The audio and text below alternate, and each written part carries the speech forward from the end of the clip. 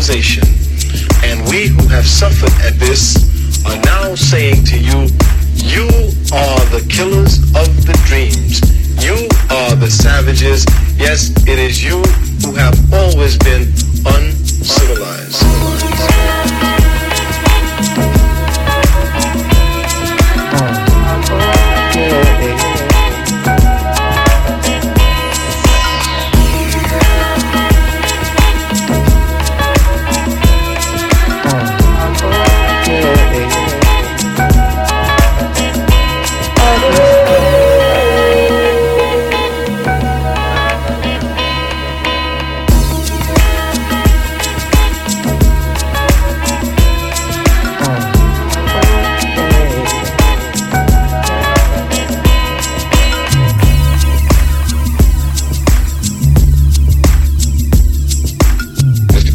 You had the chance to stand up in front of the white community and say anything you desired.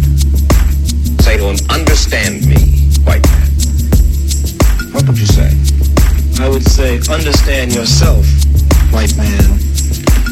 That the white man's burden should not have been preached in Africa, but it should have been preached among you. That you need now to civilize yourself.